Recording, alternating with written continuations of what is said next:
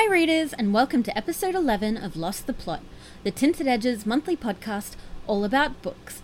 I'm your host Angharad, and today we're going to be talking about indie books. We have special guest Donna Hosey joining us to give us a rundown on the ins and outs of self-publishing. But first, books for the world.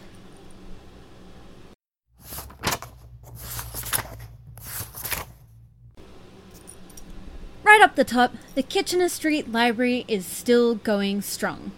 It hasn't fallen down, nobody's defaced it, there's no graffiti, it's still full of books. We've had enough visitors now to fill 2 pages of the guest book, and there has definitely been a turnover in books, which is really exciting.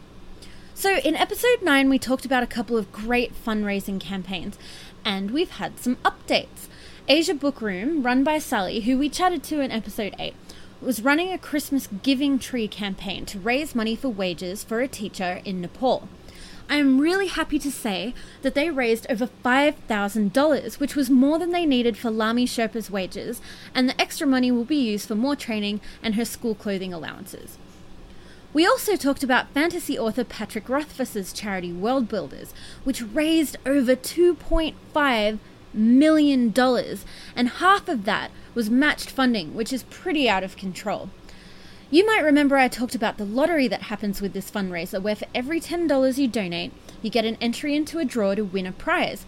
Well, I nearly missed out on my prize because my email decided that winning a book series is spam.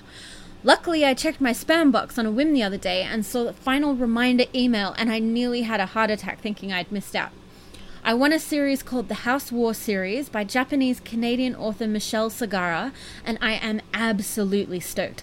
There are 6 books published in the series so far, with a 7th slated for publication this year. And if you missed out on World Builders, don't despair, they'll be back again at the end of the year.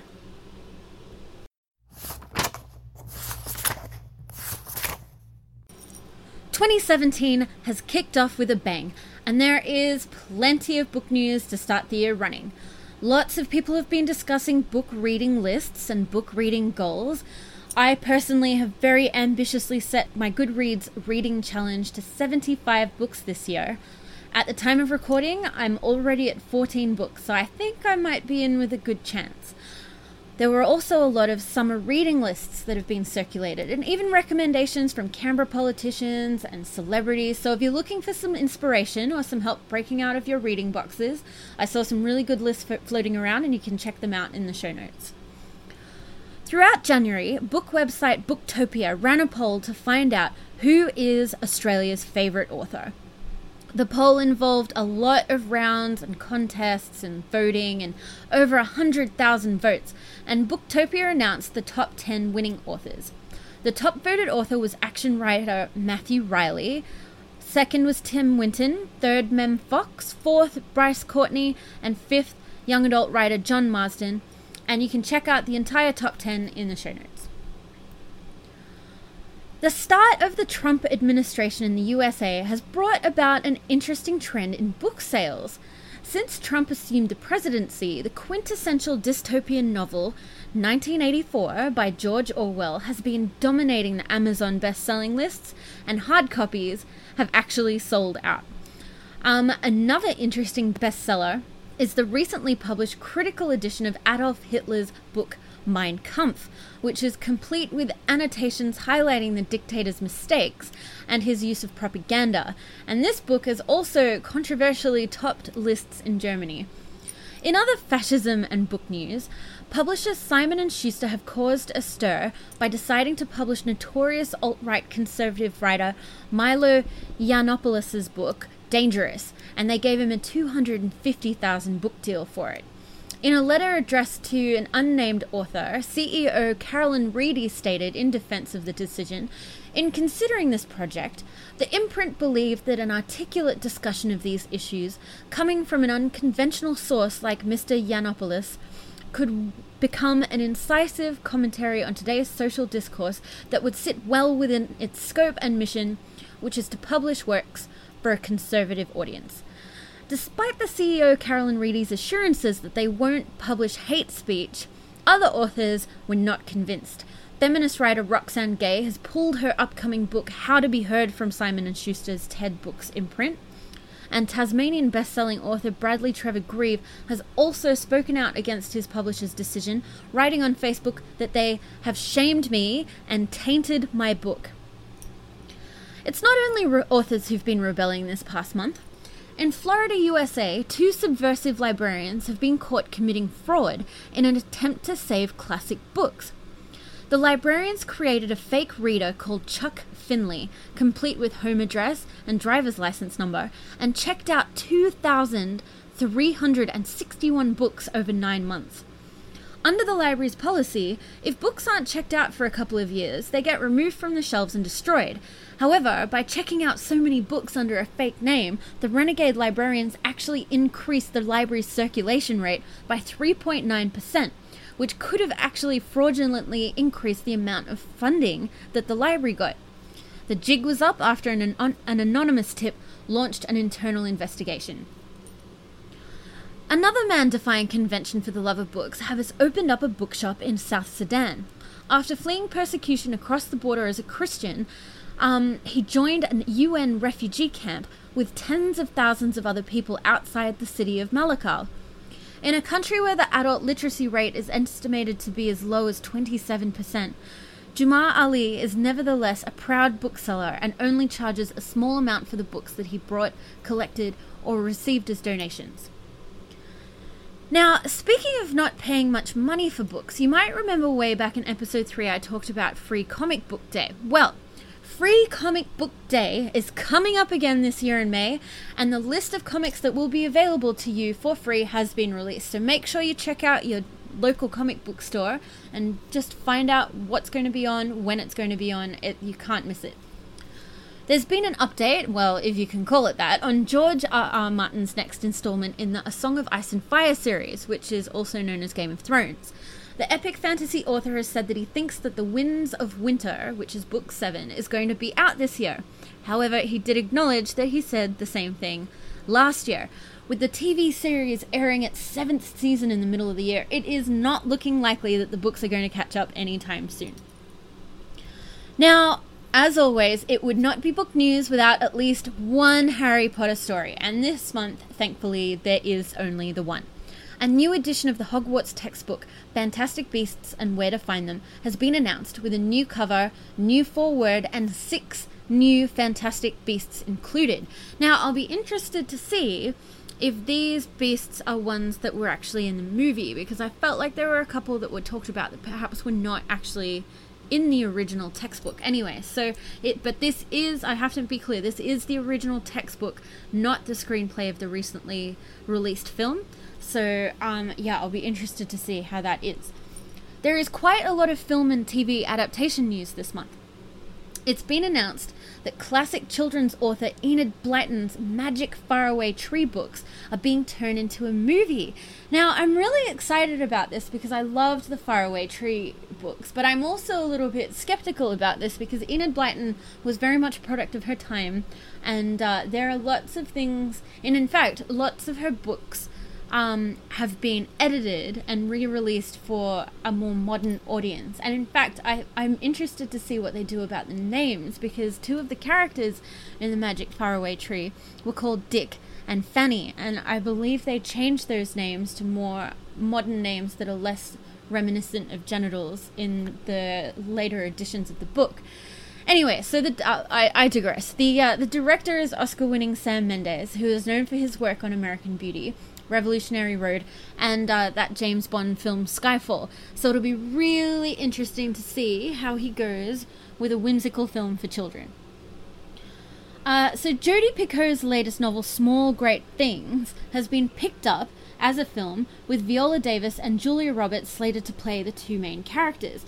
So like I talked about in an earlier episode, I actually got to meet Picoult last year and see her speak about this book, and I think that it is arguably her best book yet. So I'm really keen to see how the adaptation goes about capturing, the subtleties that she introduced in this novel that I felt like maybe she hadn't quite hammered on the head in some of the other ones. You might also remember we've talked about the Hulu TV adaptation of The Handmaid's Tale, a book originally by Margaret Atwood in a dystopian anti-feminist society. So this TV show comes out on April 26th. The trailer has been released. It looks epically sinister. I'm really excited. A TV adaptation of Neil Gaiman and Terry Pratchett's co-written novel Good Omens is slated to hit Amazon Prime in 2018. The original book was written in 1990, and Neil Gaiman has written all 6 episodes.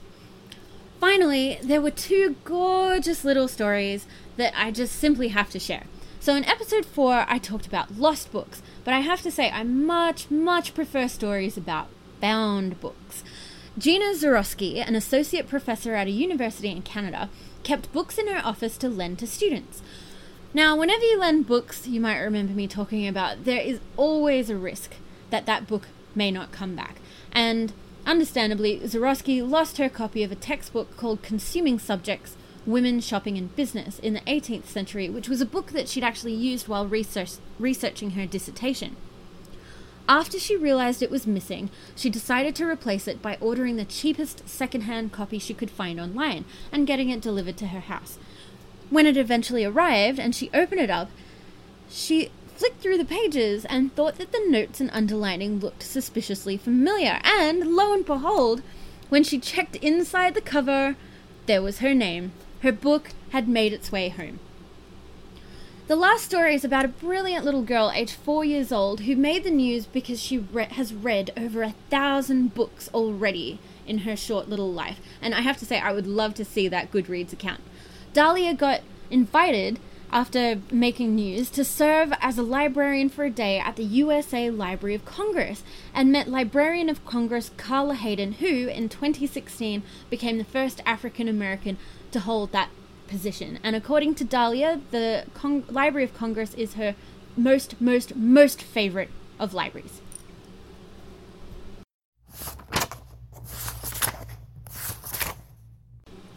So this month we're talking indie books.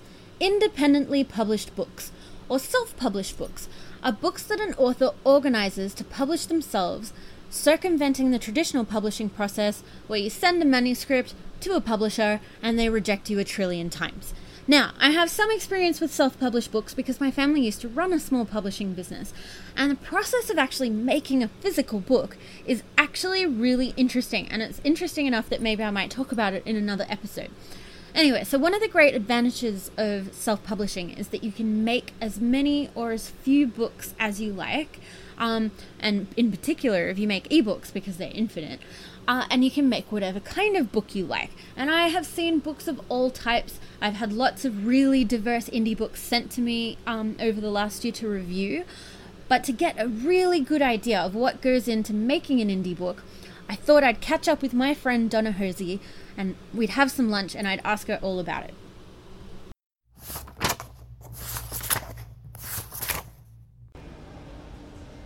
Today we're here with award-winning young adult author Donna Hosey. Hi Donna, thanks for joining us today. Thank you, Harry. So Donna is best known for her series The Devils and is a hybrid author who has books that are self-published, which are also called indie books, as well as books that are traditionally published. So Donna, how did you first get into writing?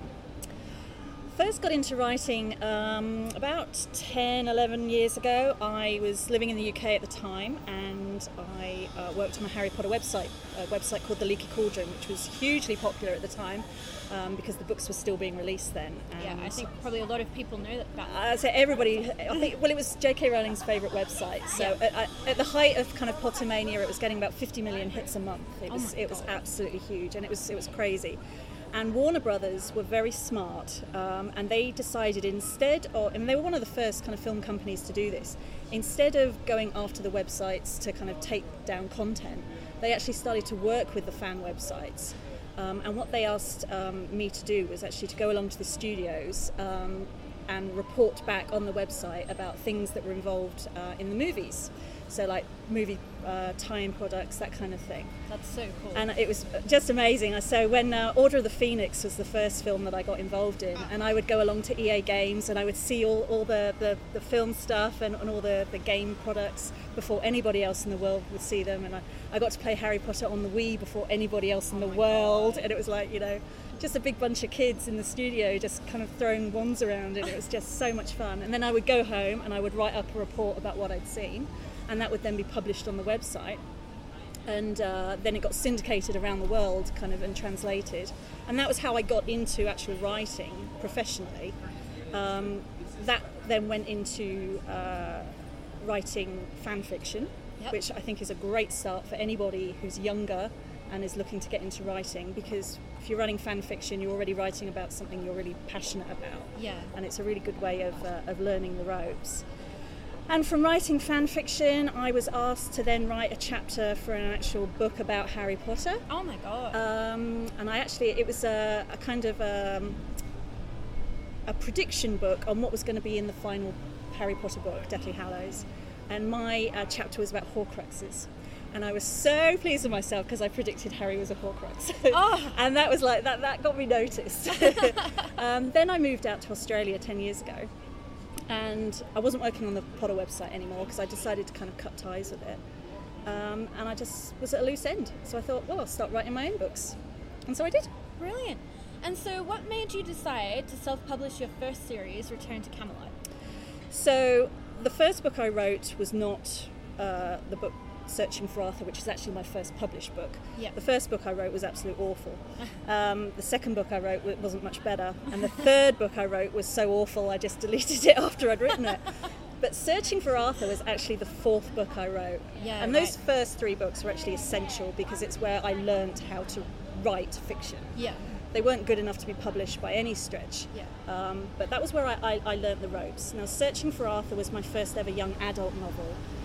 And I actually originally wanted to go through the traditional publishing route. So I kind of applied to, send off query letters, try and get an agent, because you can't get a publishing deal without an agent. Yeah. And I actually got quite a lot of agents who were interested in reading more. And there was one agent in particular, I won't say her name, but she was incredibly helpful. But for 9 months, we did a revise and resubmit process, which is I sent her the manuscript, she would then make notes, send it back to me, I would revise it, send it back to her, and we went through this 3 times. And then 3 days before Christmas, I think it was 2011, she came back to me and said, look, I've thought about it really carefully, it's not just quite right yet. Yeah. And I think she said, we need to kind of just put a halt to this instead of me coming back to you and you revising. And I was absolutely crushed. It was like I'd come so close to getting an agent. I thought, this is it. This is the book that will get me a book deal. You put your heart and soul absolutely. in and made all the revisions. Oh my God, you cannot, unless you're a writer, you cannot truly appreciate just how much heart and soul goes into writing and things like that. So I decided there and then. I kind of slept on it for about a week, and I thought, right, that's it. I'm done. I'm never going to publish a book. It's just too demoralising, the rejections. And then I thought, you know what? Sod it. I hope I'm allowed to say that word. Yep. I thought, sod it. I am just going to take back ownership myself, and I'm going to publish it myself. Yep. And that was when I then spent the next 3 months learning everything I could about independent publishing. And I think it was 6 months later, Searching for Arthur was published. Fantastic. And so, what were some of the big differences when it came to self-publishing or independently publishing ebooks as opposed to independently publishing paperbacks? Well, when I first published Searching for Arthur, I did it only as an ebook. Yep. Independent publishing it's not the easy route to publishing, and I really want to make that clear. There are a lot of steps you've got to go through. I like to think of it as an author takes ownership of their own writing and then project manages the actual publication themselves. Yep. So basically, as the author, you're doing exactly what a publishing house would do. That's if you're doing independent publishing properly. Yep. So you need to engage artists to do a decent cover. Yep. You absolutely need somebody who knows what they're doing to edit your book. Yep. Because otherwise you're going to get, this big hot mess. Yep. You need somebody to copy edit, and copy editing is different from editing. An editor will go through your book and say, actually, this bit doesn't really tie in with this book, and this character, it's not working. Can we change something here? And the story isn't flowing, so let's change it. That's what an editor will do. They'll look at the whole content. A copy editor isn't looking at content. A copy editor will go through and make sure your words make sense, your punctuation is correct, your grammar is correct. And a copy editor, in my opinion, is as important, if not more important, than an editor. Yeah. So you need that. And then finally, if you're doing ebooks and paperbacks, you need to actually have the Word document formatted for uploading to whatever publishing platform you use. A vast majority of indies use Kindle, Kindle Direct Publishing. That's certainly what I use, and then I use CreateSpace for those books that I independently paperback publish. And the main difference, so the cover art, that's all the same. Your editing, your copy editing, that's all the same for both. The two differences are that you will need different templates to format, and you have to learn and kind of practice makes perfect. Don't think you're going to do it in a day or a week or even a month, because it's fiddly, and you've got to keep uploading it to make sure that it's coming out properly. But once you've done the process once, it gets so much easier with the other ones. The first one is always the hardest. Yeah, so it's almost like running a small business. Absolutely, that's exactly what it is. And that's how you have to approach publishing. Publishing should never be a vanity exercise. If you are putting out a product, especially if you're putting out a product and you want people to pay for it, you have to be professional. And that means you are project managing. You are the boss. You've just got ownership. So the main difference between indie and traditional publishing is, with a traditional publisher, you've got a publishing house that do all of that for you. Whereas indie publishing, you're doing it all yourself. So it's actually harder, but you've got complete ownership. You decide on the cover, you decide on your release, you decide what goes in the book. So it's very, very empowering if you do it, but you have to do it properly. And do you think it's a lot easier to do that now because people are so much more online? Oh, absolutely. When I first started, I was actually one of the first hybrid, which is what you said in your introduction. I was one of the first hybrid authors. So I independently published Searching for Arthur and the Fire of Merlin, which were the two first books in my Return to Camelot series. But in between books 2 and 3, I actually got an agent and a publishing deal. I still decided that I was going to keep this trilogy. It was mine. I was going to retain ownership of it, and it never kind of crossed paths with the traditional side. Like I say, it's a business. You have to do it professionally. Go online and learn about it. There's a lot of people who are very happy to share their experiences of it, but I cannot stress enough, you hurt your brand, you hurt your potential for selling in the future if you don't do it correctly. Yeah, so I review a lot of self-published books, and I have to say that is one thing that I've noticed, that there is such a big range in quality. Some are really polished and some are really good, and then other ones, like you say, they seem like they don't have any editing, they haven't had professional cover art done, they haven't had copy editing, there's lots of typos. What do you think is probably the biggest mistake that people make when they go out to self-publish? Oh, I don't think there's one big mistake. I think there's lots of little ones that they make. My personal opinion, and this is backed up by figures, if you look at traditional publishing, the authors are not overnight successes. The vast majority of authors do not publish their first book. You don't get a book deal for your first book unless, it's very, very rare. Most authors who are so-called overnight successes are probably already on their third or fourth book. That's certainly, I knew that my first 3 books were not good enough to be published. I never even thought about publishing them. But I knew Searching for Arthur was. So I think a big mistake is that writers rush in to publishing because they can. Don't. Sit back and learn the trade. It's like, if you were an electrician, would you go out and rewire an entire house after your first couple of lessons? Of course you wouldn't. You start off small and you build up, and that's exactly the same kind of process you've got to apply to publishing. So don't publish your first book unless you've got other people, independent people, not your family, not your friends, independent people who are saying this is really good. Another mistake people make is on the cover art. Now, your cover is literally your promo. It's your first introduction. They will see your cover before they've even read a word. If you go in with some poorly designed, make it up yourself on PowerPoint or Paint, you're not going to get anywhere. People do judge books by the covers. I judge books by covers. If there's a crap cover, I'm not going to buy your book. I don't care who it's written by. So that's another mistake as well. It's absolutely worth getting a professional designer to design your cover. Yep. Because once it's out there, that's it. It's on the internet, you know. It's on Goodreads. It's on Goodreads. There's no changing it. The other problem. So I think there's three. I think people rush into it. I think they don't use a professional cover. But probably, if you're going to say the biggest, it's with the editing and the copy editing. Yeah. You know, you've got to have somebody who is not your mum, who is not your boyfriend, who is not, you know, somebody who once took a few, you know, night courses in literature. You need somebody professional, and that is where I pay. Yeah. That's where I would pay the big money to have somebody independent go over it and be brutal. Yeah. And because it's an investment, really. Absolutely, you know? it really is. And I think that puts a lot of independent authors off. They think they can scrimp and save on things like cover art and editing.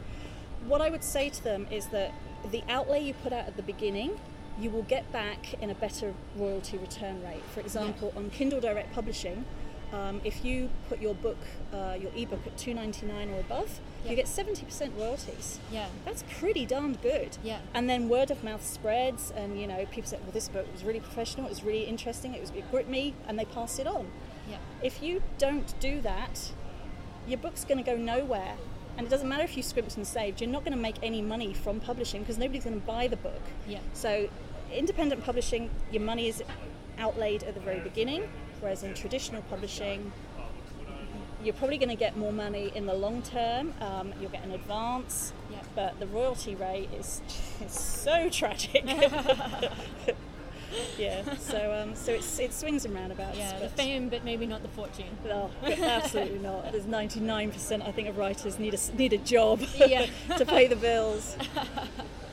So I guess to wrap up, do you have any writing news you'd like to share with us? Are you working on anything at the moment? I am. So a few months ago, this is not an independent publishing, but this is a traditional publishing deal, which was signed, I think, October, November last year. Yeah. For a book deal, a World Rights deal actually, that's the first one that I've ever signed. World Rights. Ooh, with Holiday global. House Publishing in New York, and my book, The 48, which is about two time-travelling twin assassins who go back to the court of Henry VIII. That will be released, I think, spring 2018. Oh, fantastic. So at the moment, I'm just finishing off my first editor edits for that. Yeah. So you're already right in the thick of it. Well, I'm at the end of the thick of it. At the end of the thick I'm looking forward to a break. Yeah. Brilliant. Well, thank you so much for joining us today, pleasure. Donna.